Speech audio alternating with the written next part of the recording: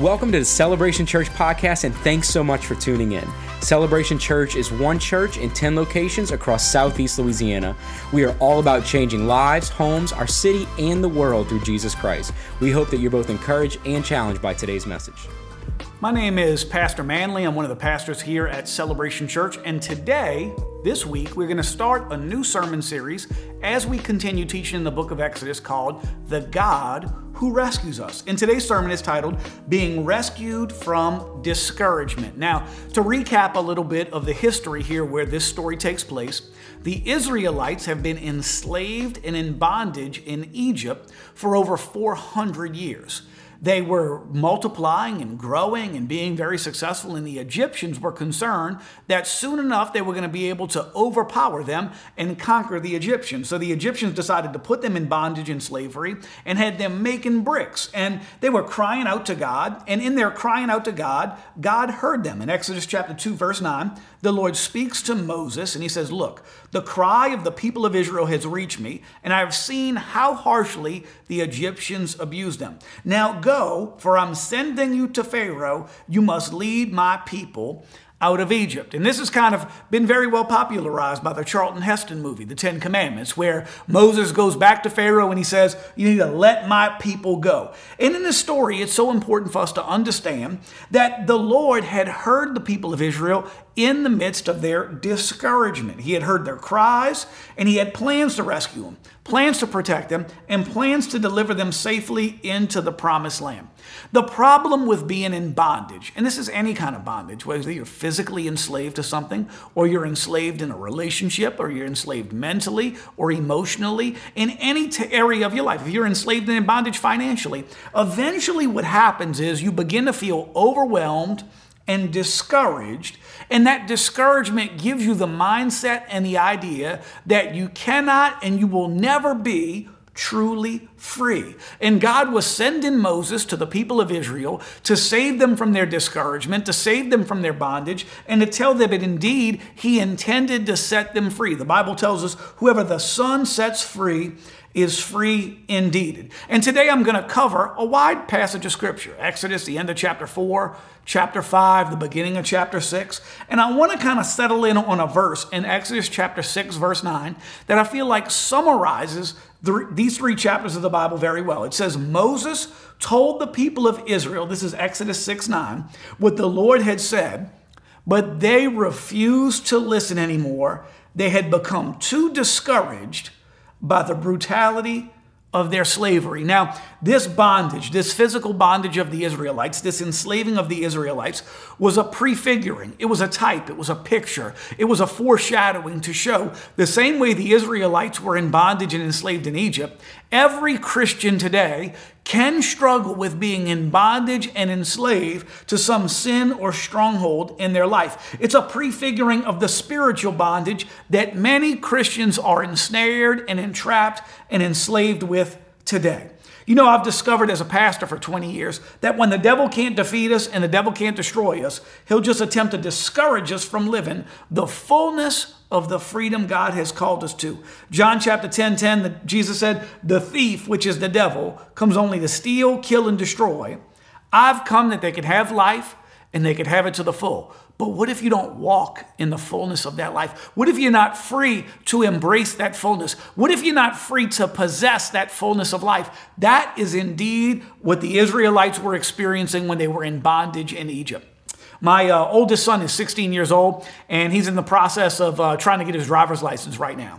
And in the state of Louisiana right now, you've got to take a 38-hour course. You got to take 30 hours in the classroom and 8 hours of driving. And he was so nervous to do his first 2-hour session of driving. And he was so concerned that driving would be so difficult. And yesterday he came back from the second day, and this morning I was talking to him, and he said, "Dad, I never realized how easy driving was." Well, guess what's happening? A couple of sessions into driving, he's starting to realize that all his fears that had discouraged him indeed weren't true. He had courage. Now he's got the courage and the confidence to go driving. And the truth is, to be successful in anything in life takes confidence and courage. And that's what God's trying to get us to see. In order for us to be successful in our walk with God, our spiritual life, our lives as Christians, we've got to have confidence and courage. And so today I want to talk, what does it take to overcome discouragement? What do we learn from this passage in Exodus about overcoming discouragement? The first thing it takes this. It takes understanding the sources of discouragement. Where does discouragement come from? It says in verse 9 here that the Israelites had become too discouraged by the brutality of their slavery. See, the Israelites were more in bondage emotionally and mentally and spiritually than they were even physically. Yes, they were in bondage physically. Yes, they were enslaved physically, but the real enslavement took place in their mind. And you see this later on in the book of Numbers, because when it's time for them to enter the promised land, there's giants in the land, and they say to one another, well, there's giants in the land. We look like grasshoppers in our own eyes, and so we look like grasshoppers to them. In the same way, we've got to understand that many times the circumstances of our lives discourage us so much that they keep us from walking in the freedom and the fulfillment that God wants us to have. What do we see from this passage? We see that discouragement comes from feeling all alone. In Exodus chapter 4, verse 31, it says, the people of Israel were convinced that the Lord had sent Moses and Aaron. And when they heard that the Lord was concerned about them and had seen their misery, they bowed down and they worshiped. It's so telling that they were encouraged by Moses and Aaron because they began to believe that the Lord was concerned about them and the Lord had seen their misery. What does that tell us? It tells us that before Aaron and Moses showed up, they were overwhelmed by their misery. They felt like the Lord wasn't concerned about them. We need to constantly be reminded that the Lord is with us. The Lord's concerned about us, and the Lord sees our pain. Too often we feel like nobody sees the misery, the struggle, the pain that we're in. Deuteronomy 31 says this. 31 chapter 6, verse 6 says this. Be strong and courageous. Don't be afraid. Don't panic before them. For the Lord your God will personally go ahead of you. He will neither fail you nor abandon you. So often in life, we begin to feel like we're just all alone. God doesn't care about us. He's not concerned for us. He's there with us. It doesn't even matter if you're in a big family or a large crowd of people. If you feel like the God of heaven doesn't see what you're going through, you'll begin to feel discouraged. And that's what Satan does. Satan comes along and says, man, you're all alone. God doesn't care about you. This is what he did to Eve in the Garden of Eden. God doesn't want you to eat that fruit because he's not concerned about your well-being. And he says the same to us today. But we need to constantly be reminded that no, God's with us, he cares about us, and we're not all alone. A second reason we begin to get discouraged is by experiencing cruel relationships.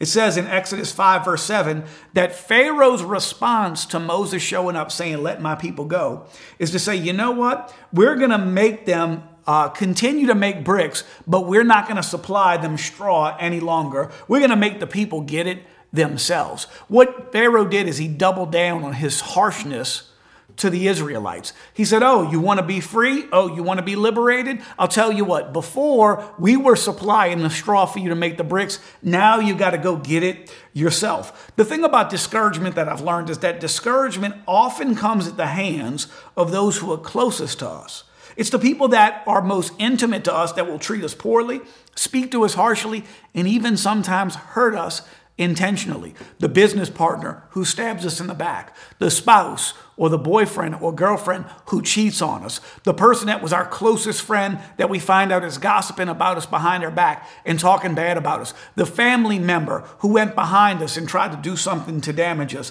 Discouragement often comes at the hands of the people who are closest to us.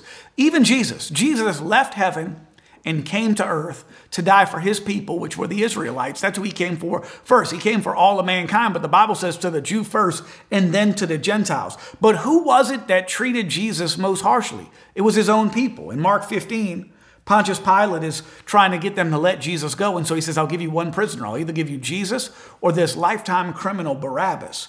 And it says that the people responded, crucify him, crucify him. And eventually, it says that Pilate in Mark 15:15, in order to pacify the crowd, he released Barabbas and he ordered Jesus to be flogged with a lead-tipped whip, and he turned him over to the Roman soldiers indeed to crucify him.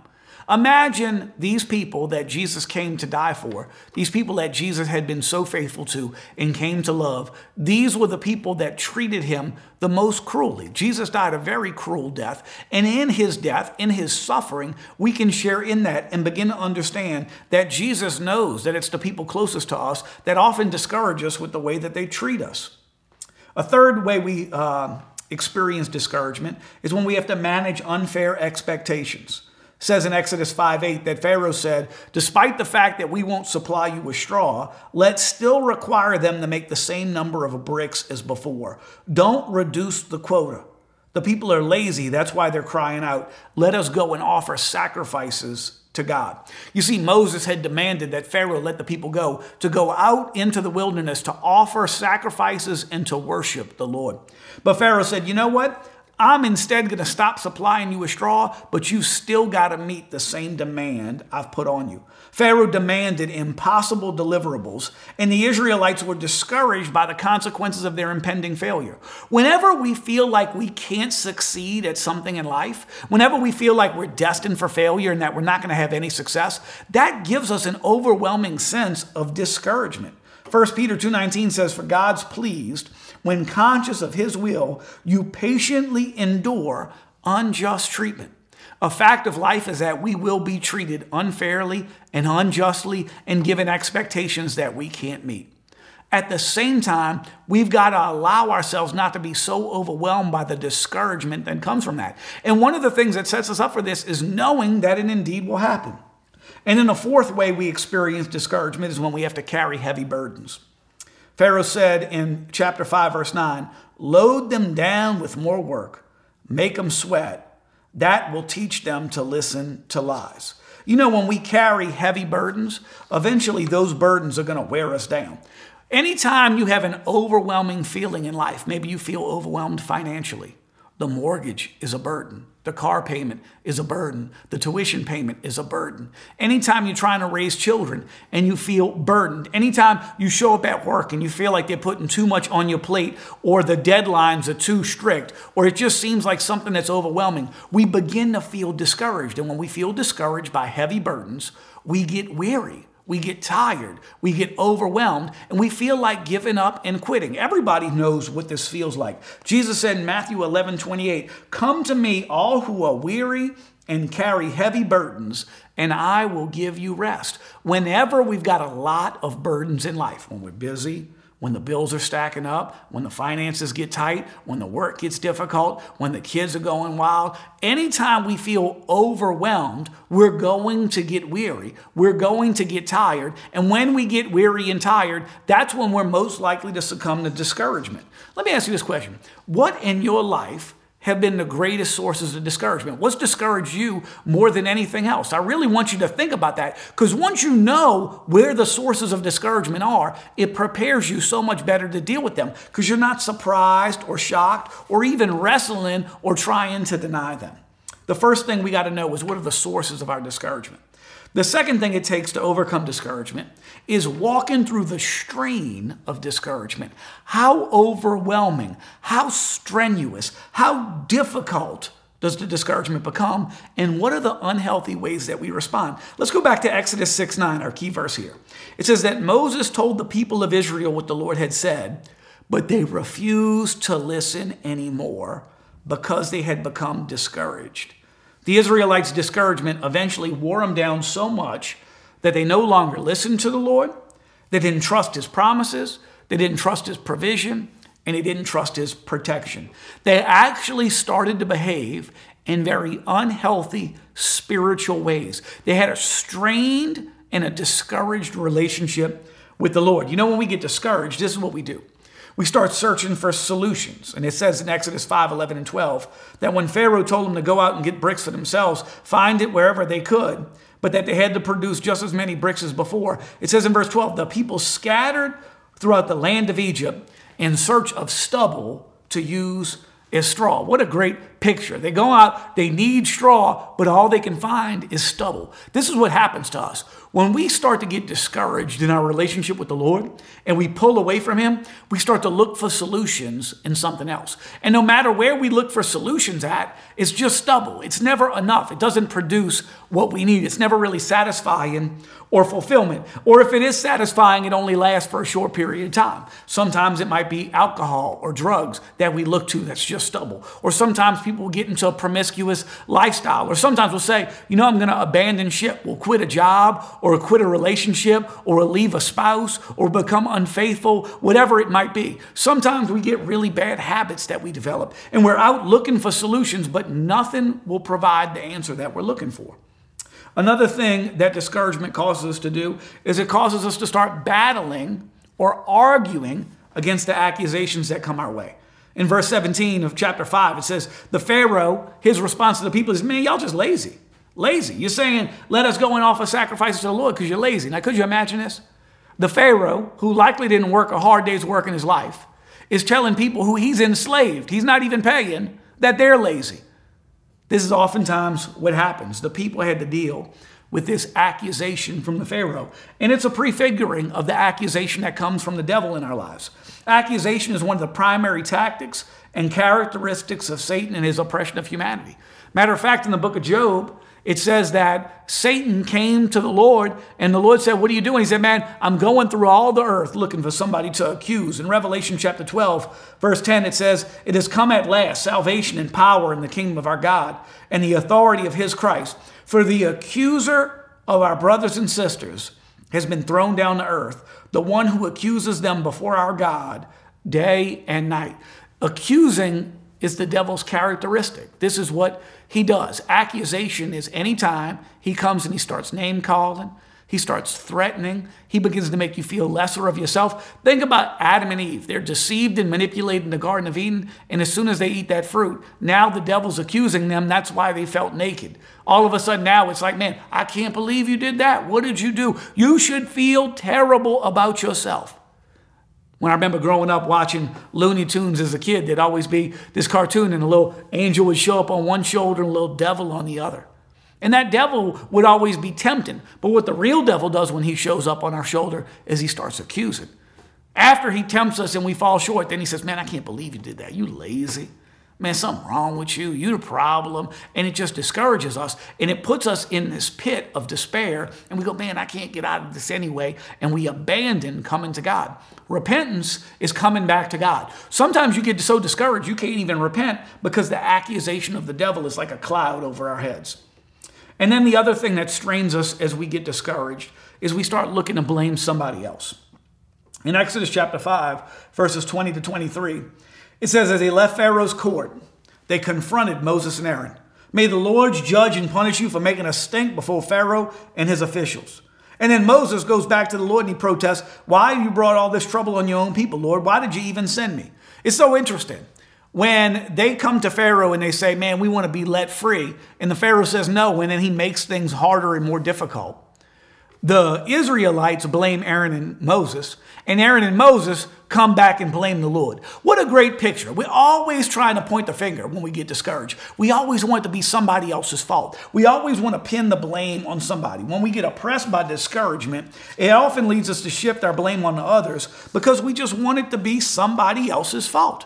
Man, I got 4 kids. This is the constant game with the kids. They always want something to be somebody else's fault. The reason I didn't do this was because of this person. The reason I didn't get my homework is because the teacher's terrible. The reason I failed in school is because the teacher didn't do a good job of teaching me. The reason why I didn't get the dishes done is because my brother did this. This person did it. It's always somebody else's fault. Man, when are you going to stop shifting blame and just saying, man, I'm willing to own up. I did a part of why I'm in this situation, and I'm willing to do whatever it takes to get free. When we get discouraged, that's when we often point blame. You know, every struggling team, every team that's has difficulty winning, whether it's sports or any kind of competitive environment, when the team is struggling, you'll find a lot of finger pointing, a lot of blame. People always on the worst team want to argue who's the best. When you get to the best team, nobody's arguing about who's the best. Everybody's just doing their part, owning up their part, not pointing the finger and not casting blame. We got to make sure that we stop blaming others when we find ourselves overwhelmed with discouragement, which leads me to my last point for today. If we really want to overcome discouragement, the third thing we got to do is we got to find the solution to discouragement. Let's go back to Exodus 6:9. The first thing it says is, so Moses told the people what the Lord had said. Can I just tell you, the solution always starts with what the Lord has said. That's why it's so important for us to get in God's word, to know God's truth, to know what God says. Because what God has said is always what leads to encouragement in our life. You know, discouragement is conquered when we reflect on our past. Exodus 6:2-3. God said to Moses, I'm Yahweh, the Lord. I appeared to Abraham, to Isaac, and to Jacob as El Shaddai, God Almighty. The first thing the Lord did when Moses came complaining to him is he took Moses back to Moses' own ancestors. Moses wasn't there for the life of Abraham. Moses wasn't there for the life of Isaac. Moses wasn't there for the life of Jacob. But the Lord was reminding Moses, man, y'all have been my people and I have been with you. Reflection reminds us of all that God has done for us. Check out this verse, Psalm 77, verses 5 and 6. I think of the good old days, long since ended, when my nights were filled with joyful songs. I search my soul and I ponder, what's the difference now? Man, when we get overwhelmed and in a pit of discouragement, one of the best things we can do is look back on our story and our lives and remind ourselves in our past of all that the Lord has done. Man, the Lord has done so many great things in my life, but I take them for granted. I kind of treat him like Janet Jackson. What have you done for me lately? I always want to know, Lord, what have you done lately for me? What have you done this day, this week, this month? And I forget sometimes all the Lord has done. It's great to journal and to reflect and to look back on our past and remind ourselves of all that the Lord has done. We overcome discouragement by remembering God's promises. It says in Exodus 6:4, the Lord said, I reaffirmed my covenant with them. Under its terms, I promised to give them the promised land, the land of Canaan, where they were living as foreigners. You know, God's promises have great power, and they enable us to experience his glory and his goodness. But you got to know God's promises. The Bible is full of promises from the Lord. And when we get into his word and we memorize his word and we know his promises and we stand on his promises and we reassert constantly that he keeps his promises, it changes our lives. Look at this verse, 2 Peter chapter 1, verse 4. And because of God's glory and excellence, he has given us great and precious promises.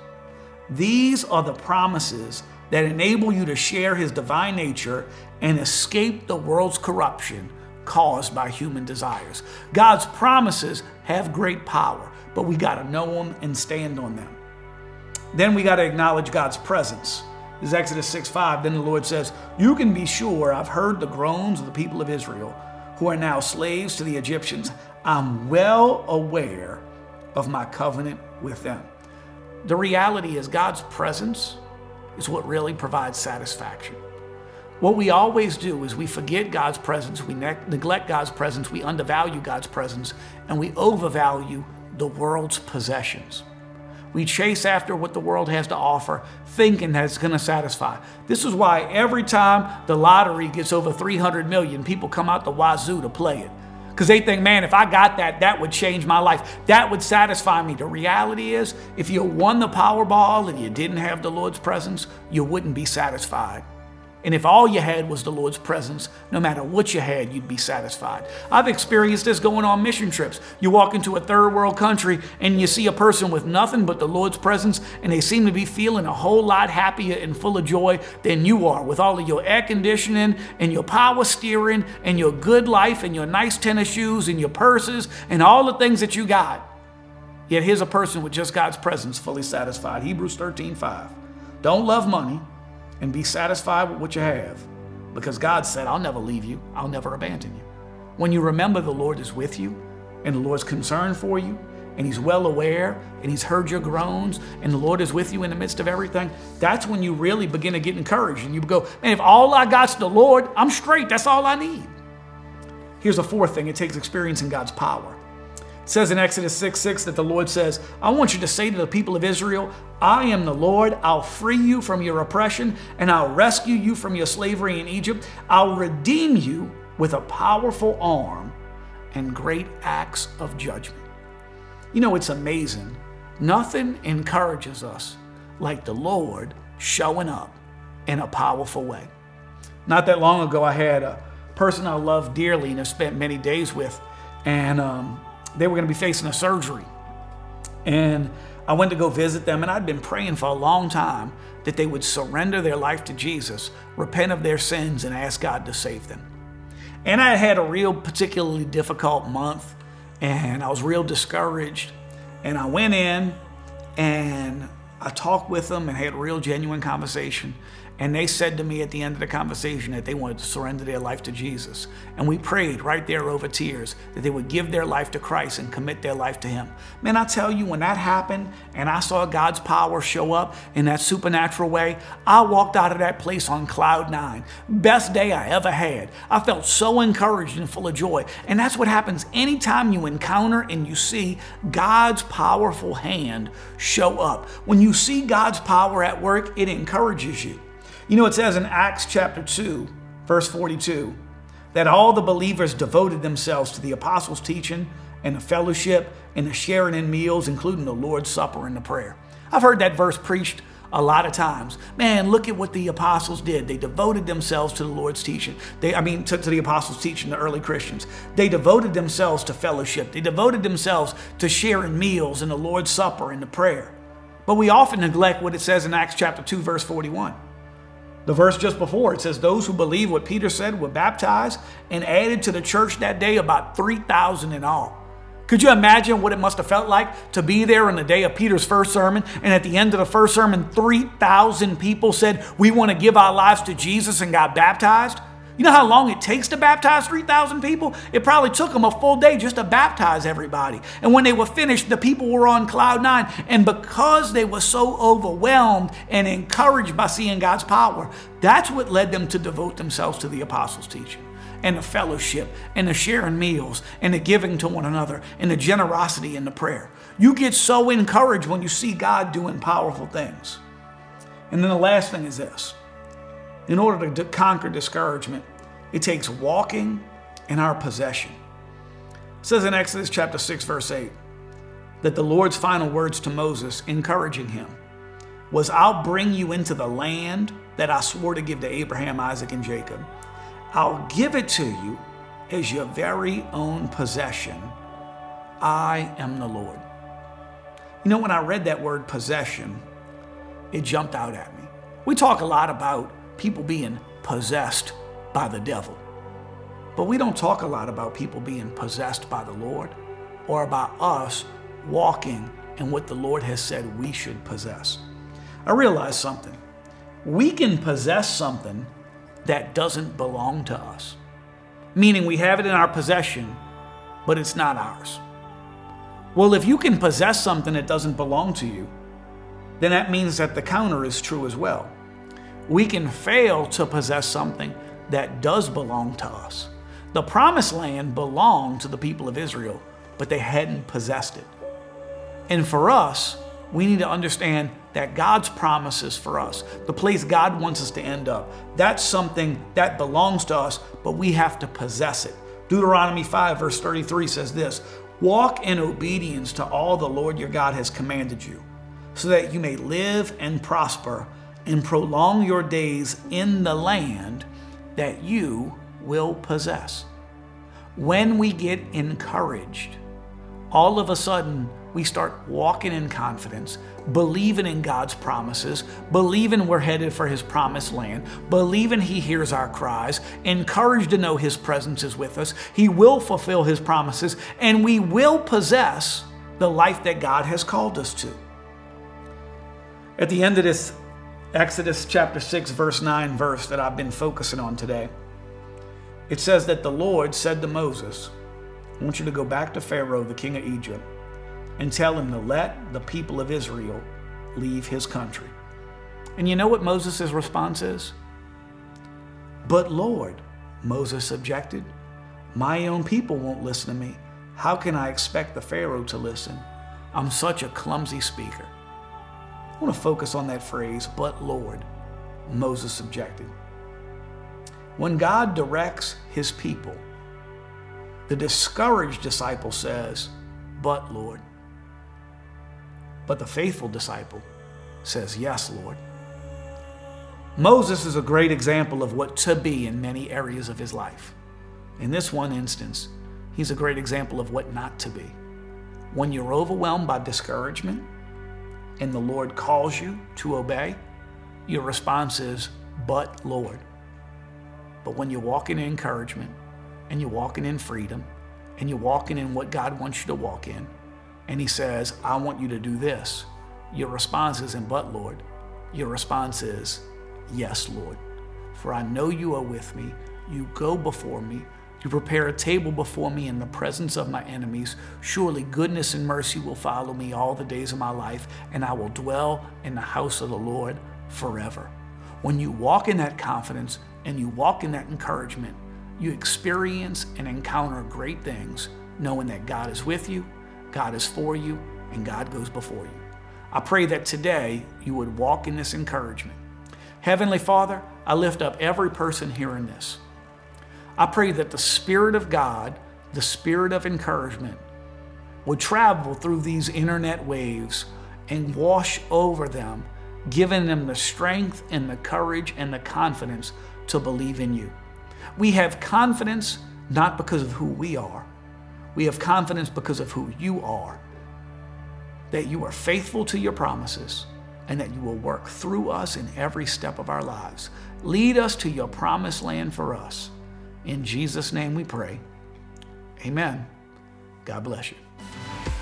If you were encouraged by today's message, make sure to rate us and subscribe on iTunes, Spotify, or wherever you stream your podcasts. Again, thanks for listening to the Celebration Church podcast.